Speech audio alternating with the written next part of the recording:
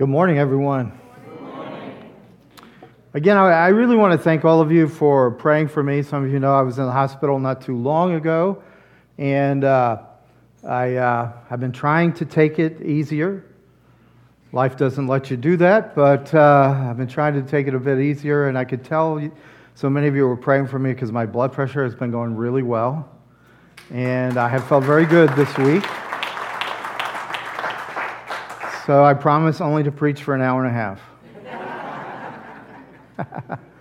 So we're doing a series, and the series came out of my time when I was at home. I was resting, I was reading, I was researching, and God had led Lisa and me to do a study of Genesis and to really go into Genesis. And one of the reasons that we did is that Genesis is a book that is so helpful in terms of how do you live your faith in the midst of a very broken world. When things are very difficult, very challenging against you, how do you live by faith in a victorious way? And so we're looking at, over the course of the summer, we're looking at this Genesis of faith. And today we're looking at the whole chapter 3, particularly this chapter on sin, but in a perspective that says, if you can embrace this chapter, you can actually begin to live with a new hope. And so the part I'm going to read, this is a translation, a newer translation by a Genesis scholar. The part I'm going to read is really, Satan has introduced himself as the serpent, and he is tempting our first parents. He's tempting them to rebel against God. And so this is the passage from chapter 3 that I'd like you to read with me. So I like it when you read out loud God's word. So will you do this? This is Genesis chapter 3, a little piece of it. For God knows that on the day you eat of it, your eyes will be opened, and you will become as gods, knowing good and evil. And the woman saw that the tree was good for eating, and that it was lust to the eyes, and the tree was lovely to look at. And she took of its fruit and ate. And she also gave to her man, and he ate. And the eyes of the two were opened, and they knew they were naked, and they sewed fig leaves and made themselves loincloths. So what we have is that after the creation, and Adam and Eve have been spending amazing time with God in His manifest and in His relational presence, Satan is introduced to Adam and Eve. He enters in the scene in Genesis 3.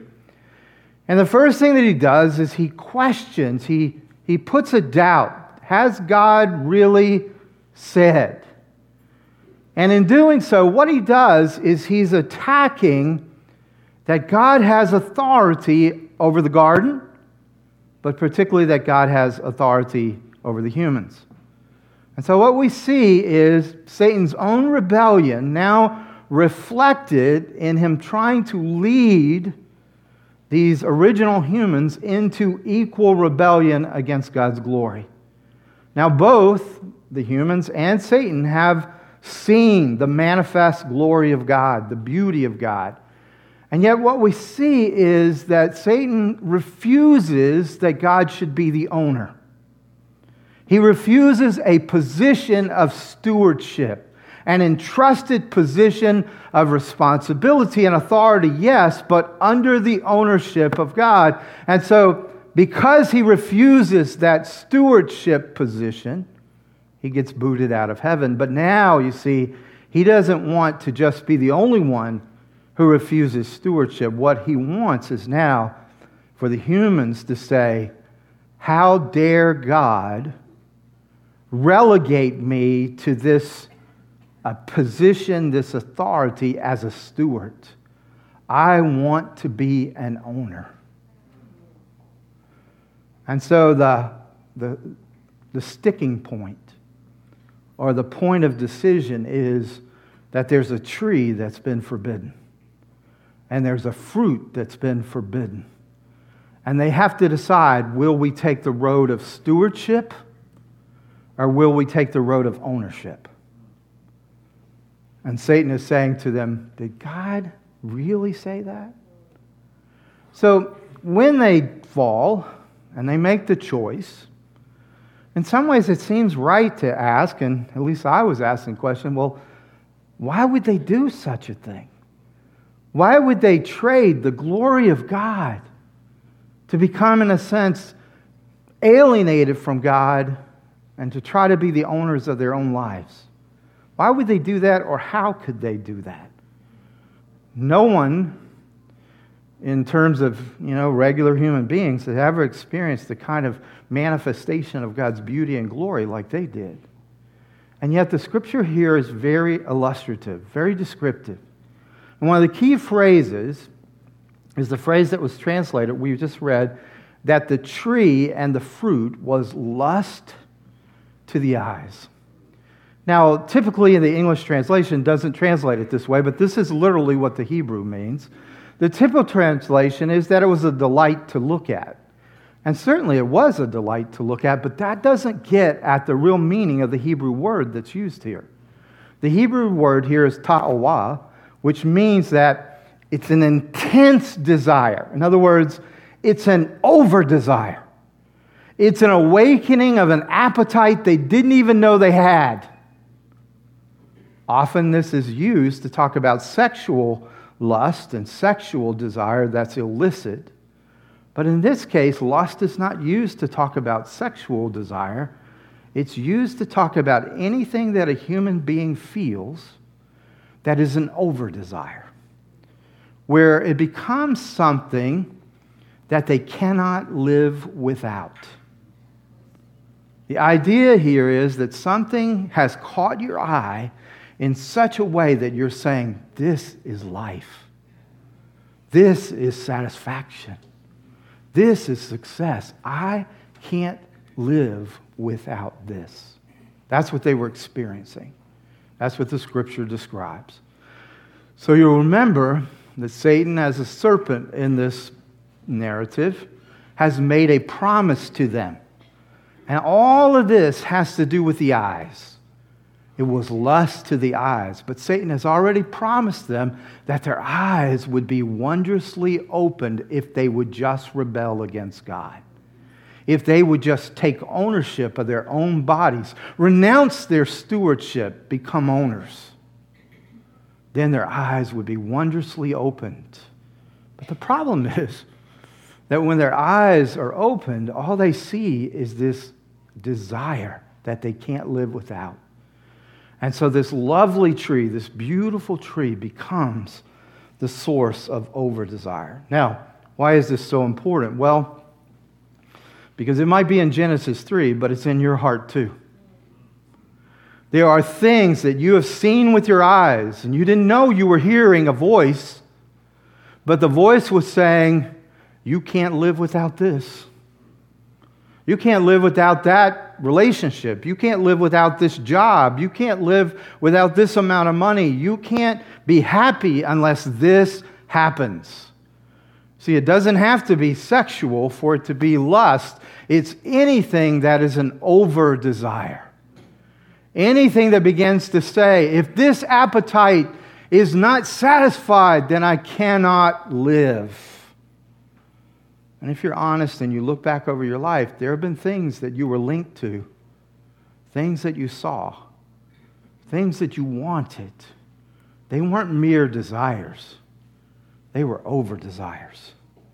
There was something in that thing or in that experience or whatever it was that you were convinced would make all the difference in the world. See, up to this point, their eyes have been for one thing. Their eyes have been for beholding the glory and the beauty of God. They've seen His manifest presence. They've seen His relational presence. But you see, this trap comes in and says, His presence is not enough. His love is not enough. If I can't have this, then it doesn't matter what else I have. This is one of the great pictures of Genesis 3 and why it's so important to get it. Is up to this point, the source of their life has been spiritual. They have lived in the joy of the Lord, and the joy of the Lord has been their strength. You understand what the psalmist says? He says, in His presence is fullness of joy, and at His right hand are pleasures forever. They've known that. But now something has been triggered in them by their eyes that says, that's not enough. God, you're not enough. And so they begin to fall into that trap. You see, up to that point, God had been ultimate. But when they saw the tree that they couldn't have, then the tree became ultimate. But you see, that's an illusion in a way. Because what it's really saying is, it is ultimate to satisfy my desires. It is ultimate to quench my thirst. It is ultimate that I live in the physical, not that I live in the spiritual. So in order for that to happen, you have to throw off that God has ownership of your body. You have to throw off that God has ownership of your time. You have to throw off that God has ownership of your talents and your resource. And you have to say, I am the owner of my own body. God, I will not be the steward. I will not be the governor. I will not be your servant. I will be God. I will be the owner. And basically what they've believed is that they can't be happy if they're not the owner. They can't be satisfied. But you see, that doesn't happen easily. It only happens when something is so perfectly placed in front of your eyes and you say, I have to have this. This must happen. You see, it's not just sexual desire, it's any over desire becomes the trap. Now, one of the things that's really important in this is that, you see, God has said to them, you can have any other tree. But you see, what happens is when the lies begin, they become very powerful, and they're connected to the over-desire. And the lie goes something like this: God, if I can't have this, I can't really have anything. God, if you won't give me this, then you're not really giving me anything. Now, if you don't see yourself in this, you're not looking too closely. The issue for all of us is over-desires. The issue for all of us is wanting things, and then wanting, if God is going to be in your life, wanting Him to be the means to your ends.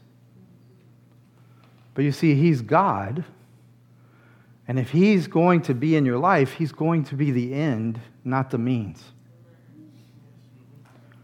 So many of us, we pray our idols. We ask God to resource our idolatry. And we're upset with God because He doesn't give success to our idols. And here in this story, we have this perfect picture of a group of two people who have the entire garden and every fruit, every vegetable that they could possibly have. And yet, where are they standing? In front of the one they cannot have. And if you don't think this is human nature, this is my nature. Tell me I can't have something. Tell me I can't do something. Starts to be the only thing I want to do. Starts to be the only thing I want to have. I remember as a kid, my grandmother said, you can't go in the living room. But the living room had carpet. It was the place you could wrestle. Her house was horribly boring. So my brother and I would get right to the door of the room and lean in like that. My brother would push me in, I'd pull him in. We'd start wrestling. She'd come in yelling. Because she called them whatnots. In Louisiana, they're called whatnots. You probably call them tchotchkes or something like that. So there was glass. It could get broken. But you know what was really scary in that room? The picture of Jesus with the eyes that moved all over the place. So not only was grandmother coming after me, Jesus was coming after me. That's so true. because it was the most fascinating room in the house, because it was the one room you couldn't go into. Now, maybe I'm the only one that does that, but Genesis 3 says all of you do that. It's that over-desire of something you want, especially triggered by the fact that someone says to you, you can't have it. It's that inner thing that says, I'm not a steward of my life. I'm the owner of my life. This is my body. This is my time. This is my talents. This is my resources. Nobody tells me what to do. Now, again, I don't think you have to teach anybody those kind of words. I remember I'm the oldest of 5, and I had to take care of the younger siblings when my mother went to work. And what I would always hear is, you are not the boss of me. Or their other favorite one, you're not my mother. I never had to teach my siblings those statements. It came naturally. In other words, they were saying, I'm not going to be stewarded by you. I'm the owner. And they could say it when they're 3 years old. Are you tracking with me in this? So, what happens then is whenever people fail to be ruled or to be under the rule of God, what happens then is abuse.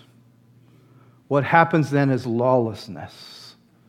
In some ways, can you imagine, if you think about it with me, if God is the owner of us all and we are stewards of our own life, how could we own another human being? If God is the owner and we are stewards and we are fellow stewards, even if you're not a Christian, but you just have a sense of a creator and stewardship, how could you buy and sell other human beings? You can't own somebody who's already owned. Am I making my point in this? So, if God is the owner and you are the steward, then every action that you take that puts you outside of your stewardship is an act of abuse against yourself. It's an act of lawlessness. As a matter of fact, John the Apostle in 1 John calls sin lawlessness. This is basically a childish cry, even if you're an adult, that says, you're not the boss of me. It isn't that you just go around breaking the law. That's not it. It's that you will not have a law be over you. You will not have your Creator be owner of you. I will do what I want to do, how I want to do it, when I want to do it. So what you see is you see that Adam and Eve from the beginning did not want to be restricted from the one forbidden tree. Though they had permission for every other one, they thought that God was denying them their right, ownership. So Satan sold them the lie that they should be owners, not stewards. Here's the thing. I mean, any of you that know anything about the way Satan works, every one of his lies has a hook in it. So he's tempting you to freedom, but it actually hooks you into slavery. He tempts you into satisfaction by stimulation, but everything he gives you does not satisfy. It may stimulate, but it'll never satisfy and it'll never fulfill. Anything that God gives you is not only an incredible pleasure, but it leaves no regret. It leaves no hook in it. Now, though they had this access to all these trees, they only wanted the one. That was the object of their over-desire. And so we see that when they eat, their eyes are open, but it's not so wondrous. And what I love is in verse 12, and the way that God deals with them is so important to watch. So he comes to them and he says, who told you that you were naked? Now, if God ever asks you a question, it's never for information.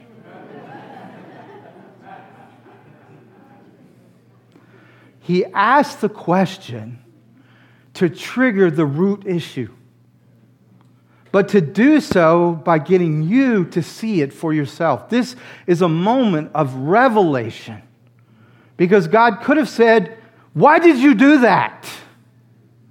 Or God could have said, "What's the shame on you right now?" Or He could have said, "Shame on you." But you see, God sees that they are now covered in shame. So to shame them for their shame will not bring hope. But what we see is something really important here. By saying, "Who told you you were naked?" suddenly revelation starts to come. And the shame becomes apparent. You see, think about this with me. They're exhibiting shame. They're hiding. Shame always makes you hide. But it's fueled by fear. So see, if you just keep triggering the fear, all you're going to do is have more shame and have more hiding. This is such an important thing for really trustworthy, intimate relationships. If you are living in a relationship with tremendous shame, that shame is fueled by fear. But that shame will also make you hide. So even though someone wants to love you, you have walls up that won't let them love you. Shame makes you hide. Shame is triggered by fear. So either you choose fear or you choose love, because perfect love casts out fear. It's a funny thing, as I talk to a lot of people in this area for the last 17 years, people will say to me, "I really wish people could understand me." And I say to them, "Do you let yourself be known by them?" No. Do you share your life? Do you share your stories? Do you share your hurts and your pain and your vulnerability? Are you vulnerable? They say, "No, I cannot trust that people will handle my vulnerability." I said, "You want to be understood, but you don't want to be known." So shame, fueled by fear, is making you hide, even from your wife, even from your husband, even from your friends, your fellow workers. You see, God knows, and God shows in this, that if He doesn't deal with the shame by dealing with the fear, then they'll just keep hiding. And what they really need, they'll never be able to receive. Because you can't receive love if you're hiding.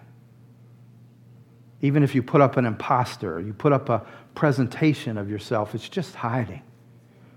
And even you will know that they love the presentation of me, they don't love the real me.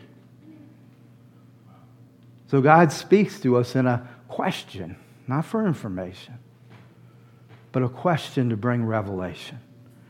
And what is revealed is what idiots we are. Listen to this. I mean, think about it. So He repeats this verb twice. "The woman you gave me the fruit. Well, the serpent tricked me," she says. So what has happened in there? Shame makes you blame. And it is true, He's blaming the woman. But He's really blaming who? God. You did this. I couldn't help myself. I'm not going to sing that song Kelvin sang 2 weeks ago. Sugar pie, honey bunch, right? Can't help myself. But doesn't it make sense now why we need the fruit of the Spirit? Because we can't help ourselves. We have to have supernatural change. We have to be born again. We have to have a new nature because we can't help ourselves. We can't help but blame others for our shame. And do you know how desperate this is? It means I don't have to change till you change. I don't have to change, or I can't change till the world changes. This is really an important point. You may have just allowed yourself to stay in shame, even though you have somewhat come to a saving relationship with Christ. But if you don't let Him save you from your shame, then fear is still the true motivation of your life. is still this true power source of your life, because a heart cannot allow fear and love to exist in the same place. You choose either fear as your power source or love as your power source, but you can't have both. And if shame is there, it means you've chosen fear. And if shame is there, it means you're still hiding. And so God is more dealing not with your behavior, but with your shame. Because if He can break the power of shame in your life and break the power of fear in your life, then you can live with a faith that has unlimited potential. Amen. So, it's not always easy to talk about a chapter that is all about sin. But what we see in this chapter is we see the first split. This is the first time in creation there's a split. So there's a split between humans and God. It's called enmity. But now there's a split between humans and humans. And not only that, because when God curses the serpent, and when God, in a way, is told by Eve that the serpent has tricked her, then you sort of see the separation now, or the split between humans and nature. So now the whole world is affected by this decision.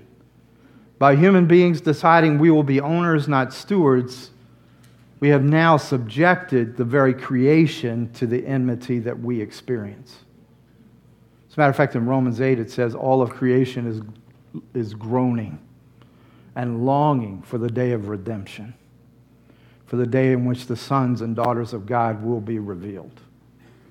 So, this word sin, though I think it very important, has somewhat disappeared from our society's conversations. Now, what I wanted to do, I know this is going to be a little bit deep for a little bit, but I want to share with you a writer by the name of Karl Menninger. He's secular. I don't know anything about any religious background that he has whatsoever. He's a psychiatrist who started a clinic and who wrote a book called Whatever Happened to Sin. And this was many, many years ago, but his book is still incredibly relevant for today. So he says, the very word sin, which seems to have disappeared, was once a proud word. It was once a strong word, an ominous and serious word, but the word went away. It has almost disappeared, the word along with the notion. Why? Doesn't anyone sin anymore? Doesn't anyone believe in sin? Is no one any longer guilty of anything? Guilty perhaps of a sin that could be repented and repaired or atoned for? Is it only that someone may be stupid or sick or criminal or asleep? Wrong things are being done, we know, but is no one responsible, no one answerable for these acts? Anxiety and depression, we all acknowledge, and even vague guilt feelings, but has no one committed any sin? I have pursued the possible usefulness of reviving the use of the word sin. Not for the word's sake, but for the reintroduction of the concepts of guilt and moral responsibility. This is his conclusion. I'm summarizing a whole book for you. But here is his conclusion. He says, sin is the only hopeful view. The present depression, partly the result of our self-induced conviction that since sin has ceased to be, still evil appears all about us. And when this or that awful thing is happening, and yet when no one is responsible, no one is guilty, no moral questions are asked, when there is, in short, nothing to do, we sink to despairing helplessness. Therefore, I say that the consequence of my proposal would not be more depression, but less. If the concept of personal responsibility and answerability for ourselves and for others were to return to common acceptance, hope would return to the world with it.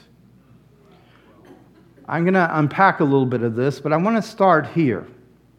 It doesn't matter which generation you come from. It doesn't matter whether you live in the nuclear age or the digital age. It does not matter. The issue of our lives is sin. And the remedy for sin is the gospel of Jesus Christ. Now, I love psychology. I'm fascinated by how screwed up all of you are.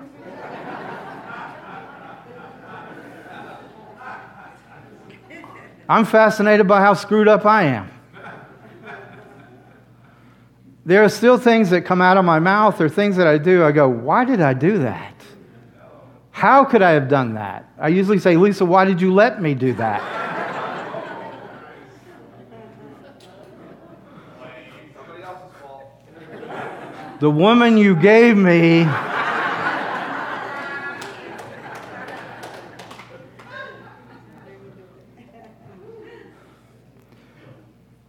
But we don't need more lies to help us cope with our old lies. We don't nearly need to cope and survive so that we get by. The promise of Jesus is life, and life to the full. The promise of Jesus is abundance. Every promise of God is yes and amen. You know, I'm not saying that He doesn't care that we're dysfunctional. But that's just the symptom. What He wants to get at is the root. And until we begin to really realize that we're dealing with a sin issue, not simply a psychological or chemical issue. Here's one thing that I've seen in my life. If I will recognize where my issues are, He can heal any of them. I had depression for many, many years, long time, deep depression. It was there was something chemically wrong with my brain. I had 2 head injuries as a teenager, which to many of you will explain a lot. But I had 2 head injuries that caused chemical damage, and it was done at a time when they couldn't map the brain. But now that they can, I know what happened to my brain. I know what happened to my physical and chemical ways of neural pathways. But when I took that to God and said, Lord, I can't handle details. I can't finish tasks. I can't stay focused. I know that this is a physical issue, but I know that You're the God who created me and can recreate even the neural pathways of my brain. And as I began to give to Him my shame, and I'm telling you, it was the pain of my life, but it was the shame of my life and the fear of my life as I began to just really give that to Him in an incredibly honest and vulnerable way. He came and He took the pain and He took the shame. And I actually had, and this may seem strange, but I had a vision, a daytime vision of Jesus coming in a bright white light. I gave Him the pain. I gave Him the shame. He took it. And as He was taking it, I started to feel tingling in my brain. And it felt like my whole brain was being rewired. And I began to see differently, feel differently. I began to respond and react differently. If you had known me in my 30s before this happened, you would not recognize me in some ways.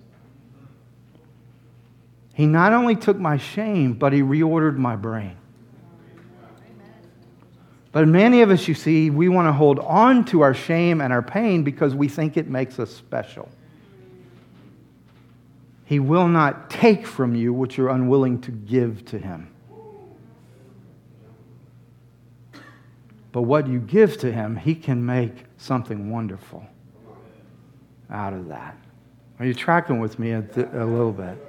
So, this idea of sin means that even my dysfunction, even the areas of psychosis, neurosis, whatever, are not enough. I have to be willing to be changed from my innermost to my outermost. And this is the promise of the Scripture. It's not merely that you'll be saved to go to heaven, but rather that if anyone is in Christ, he or she is a new creation. Old things are passed away. Behold, all things become new. Transformed by His presence and His power. So if you take what Dr. Menninger said, and you begin to understand that you and I can operate with not only a belief, but a firm foundation that sin is the issue and Jesus is the remedy, then we begin to realize not only is there an obligation to change, but there's the possibility of change. And this is a wonderful hope. This is a wonderful truth because if you take the opposite, and sometimes it's just so important that we unmask what's being told to us. If there is no sin, then there's no real reason, nor is there a right to intervene with what's wrong. It's no more, all of us instinctually, when you see violence against our Asian fellow citizens, brothers and sisters, you know it's wrong. But you see, if it's not sin, who gets to say what's wrong? Usually, if it's not dealing with sin, it's whoever's the strongest gets to tell the weakest what's right and what's wrong. The dominant culture gets to oppress because it's the dominant culture. But if it's sin to oppress, it doesn't matter who's doing it. If God is the owner and we're the stewards and the owner says this is wrong, then it's just wrong. But here's the other thing about that. Is if there is no sin, then there's no real possibility of change. Because you see, when I feel oppressed or I feel I've been unfairly treated, I'm not going to answer with equal justice. Come on. I'm going to answer in such a way that you'll never mess with me again. That's why God says, vengeance is mine. I will repay, because the slightest thing that someone does to you can create a nuclear war. Because who are you to treat me like this? I'm going to show you to never do that to me again. Are you tracking with me in this? But if it's sin, then even if I feel that I don't have the ability to change this person, I know who the righteous judge is. And I know my appeal is not just to the government of the United States, but my appeal is to the court of heaven. And Satan is powerful, but he only has a third of the angels. 2/3 are still waiting and ready. And those of us who pray for revival, we're praying that they will come and camp in the Northeast. Is this you hearing me? See, if sin is really the issue, then everything gets a lot more clarified. And the remedy is Jesus. So let's talk about the nature of sin for just a minute. Do I still have time? I have 7 minutes to explain sin.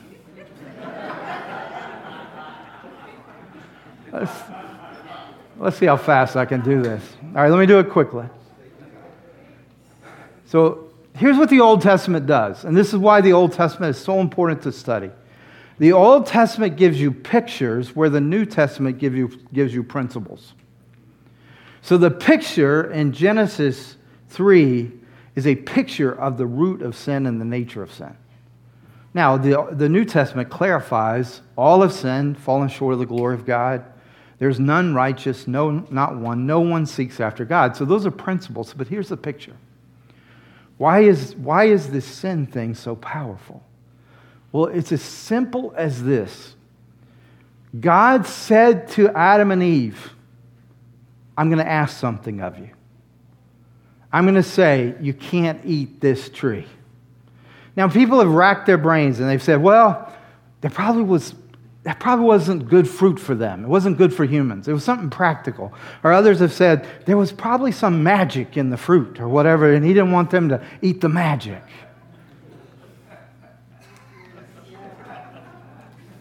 It's ordinary fruit. It's an ordinary tree. He's saying, I am God. I'm the owner. You're the steward. I can tell you, don't eat this. Any of you who are parents, haven't you done this before? Where you go, don't do this. Why, Daddy? Because of this, this, and this. But why? Because I said so.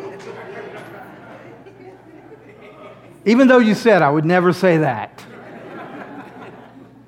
But you realize after the 10th explanation, at this point, you're just going to have to be the parent. They're going to have to be the child. They're going to have to realize you know what they don't know. And they're going to have to learn.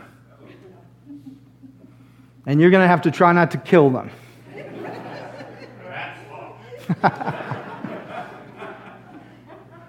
Well, here it is in Genesis 3. I said so. Not because there's anything wrong with the tree. The tree's lovely. The tree causes lust to the eyes. The tree causes appetite and over-desire. This is about relationship to God. Am I going to be a steward or am I going to be an owner?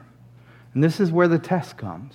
Now, to explain this a little bit further, we have to talk about what God is really getting at and what He's getting at in your life. You see, every person has what's called common virtue. Jonathan Edwards explains this extremely well. I'm going to explain it somewhat quickly. If you want to look at my notes, I have a lot of notes on this. It'll be on the webpage. But let me just give you the short answer. Every person has what's called common virtue. But what God is always looking at is true virtue. And the only way to, by your own virtue, to be acceptable to God is to have true virtue, not common virtue. Now, what distinguishes the two? Here's what common virtue is. It's you do things only because they're good for you. Now, I'm going to use one virtue that we all agree on. We all agree honesty is a virtue. So let's talk about common honesty. Why are we commonly honest? Well, the motivation for common honesty is basically fear and pride. You hear from the time you're a little kid, honesty is the best policy. Cheaters never prosper. So you're hearing, if you cheat, if you lie, if you do things that are dishonest, it won't work out for you. You will get caught. So the fear of getting punished is the reason you're honest. Which is always shocking, isn't it, when you're not honest?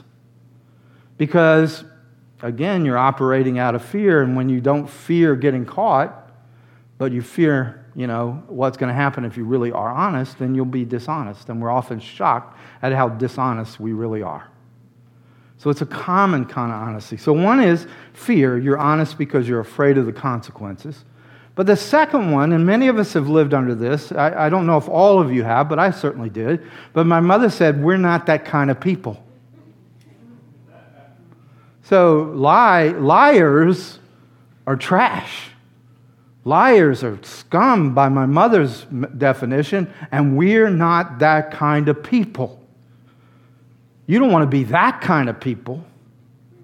All right, so now it's not just fear, but it's pride. So I'm going to be honest because I don't want to be those kind of people.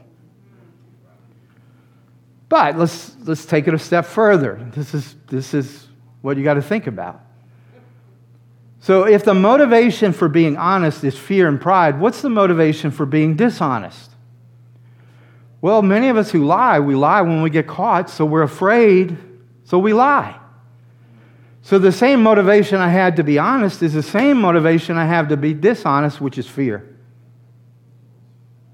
And people who cheat, people who lie, they don't want people to know that they're failures.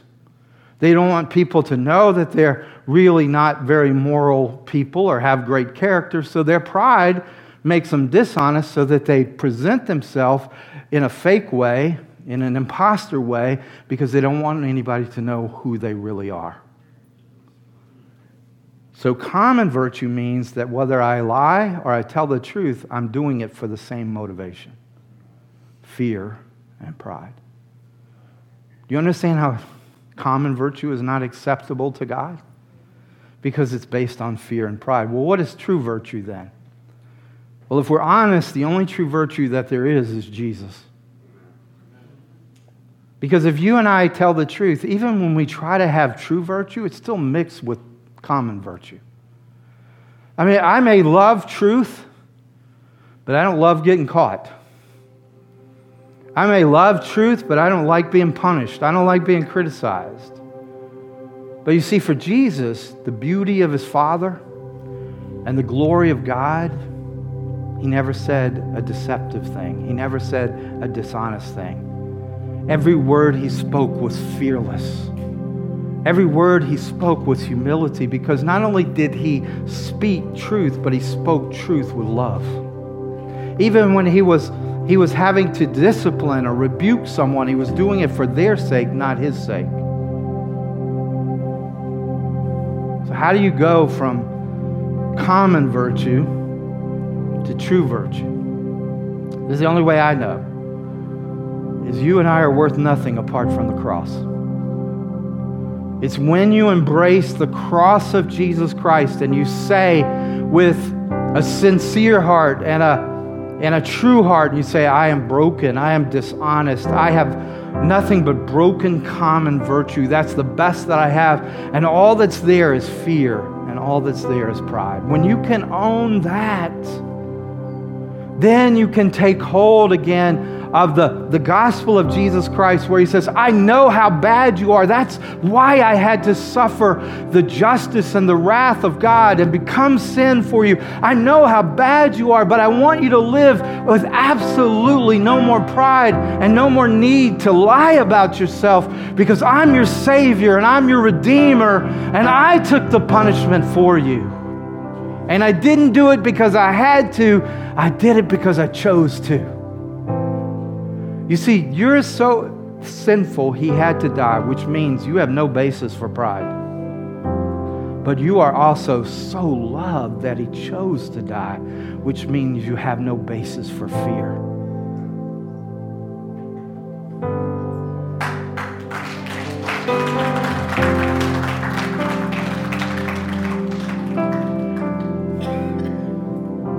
At least from what's going on in my life, and I think what's going on in your life, is God is forcing up your shame. God is forcing up your fear. God is not letting you hide. But he's not doing it to embarrass you. He's not saying you shouldn't be ashamed. He's not saying you shouldn't be afraid. He's saying, who told you you were naked? And what he wants you to do is say, I'm not naked anymore. I'm clothed in the righteousness of Christ. I'm not afraid anymore because Jesus died for me. I'm not thinking it's only about me. I'm not thinking I'm an owner. I'm thinking I'm a steward because Jesus chose me. Who told you were naked? It's time for you to show the righteousness of Christ and say, I'm not naked anymore.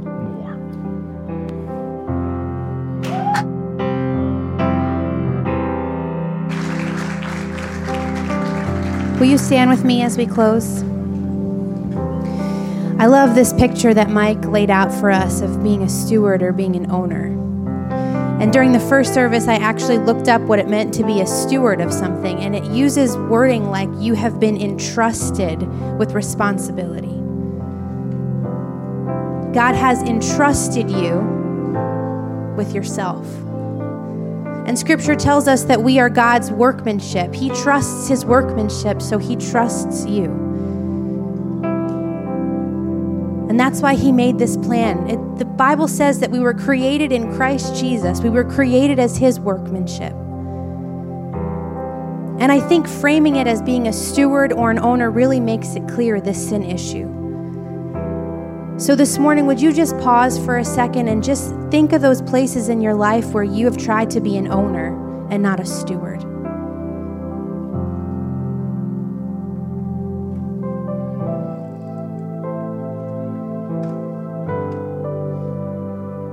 Father, I recognize the places even in my own life where I have tried to take ownership, where I have not trusted in your goodness, where I've tried to do it on my own. But Father, I also recognize this morning that you made a plan for me to be created in Christ Jesus. Where I was dead to sin, I am made alive in him. And so, Father, we take hold of that life. We take hold of that record. We confess the places in our lives where we have tried to be owners and not stewards of what you've given us.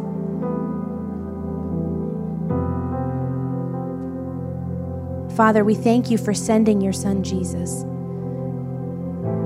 to take the wages of sin, to take that death and raise us to new life in him. And Father, what's even more beautiful is that you didn't just stop there, but you sent the Helper, you sent your Holy Spirit to illuminate these places in us so that we can continue to become the people that you always intended us to be people who are able to stand in the presence of God, fully known, fully accepted. And so this morning we take hold of this identity. We confess the places where we've tried to do it on our own. And we give you all the glory and all the honor, and we give you permission and access. In Jesus' name we pray.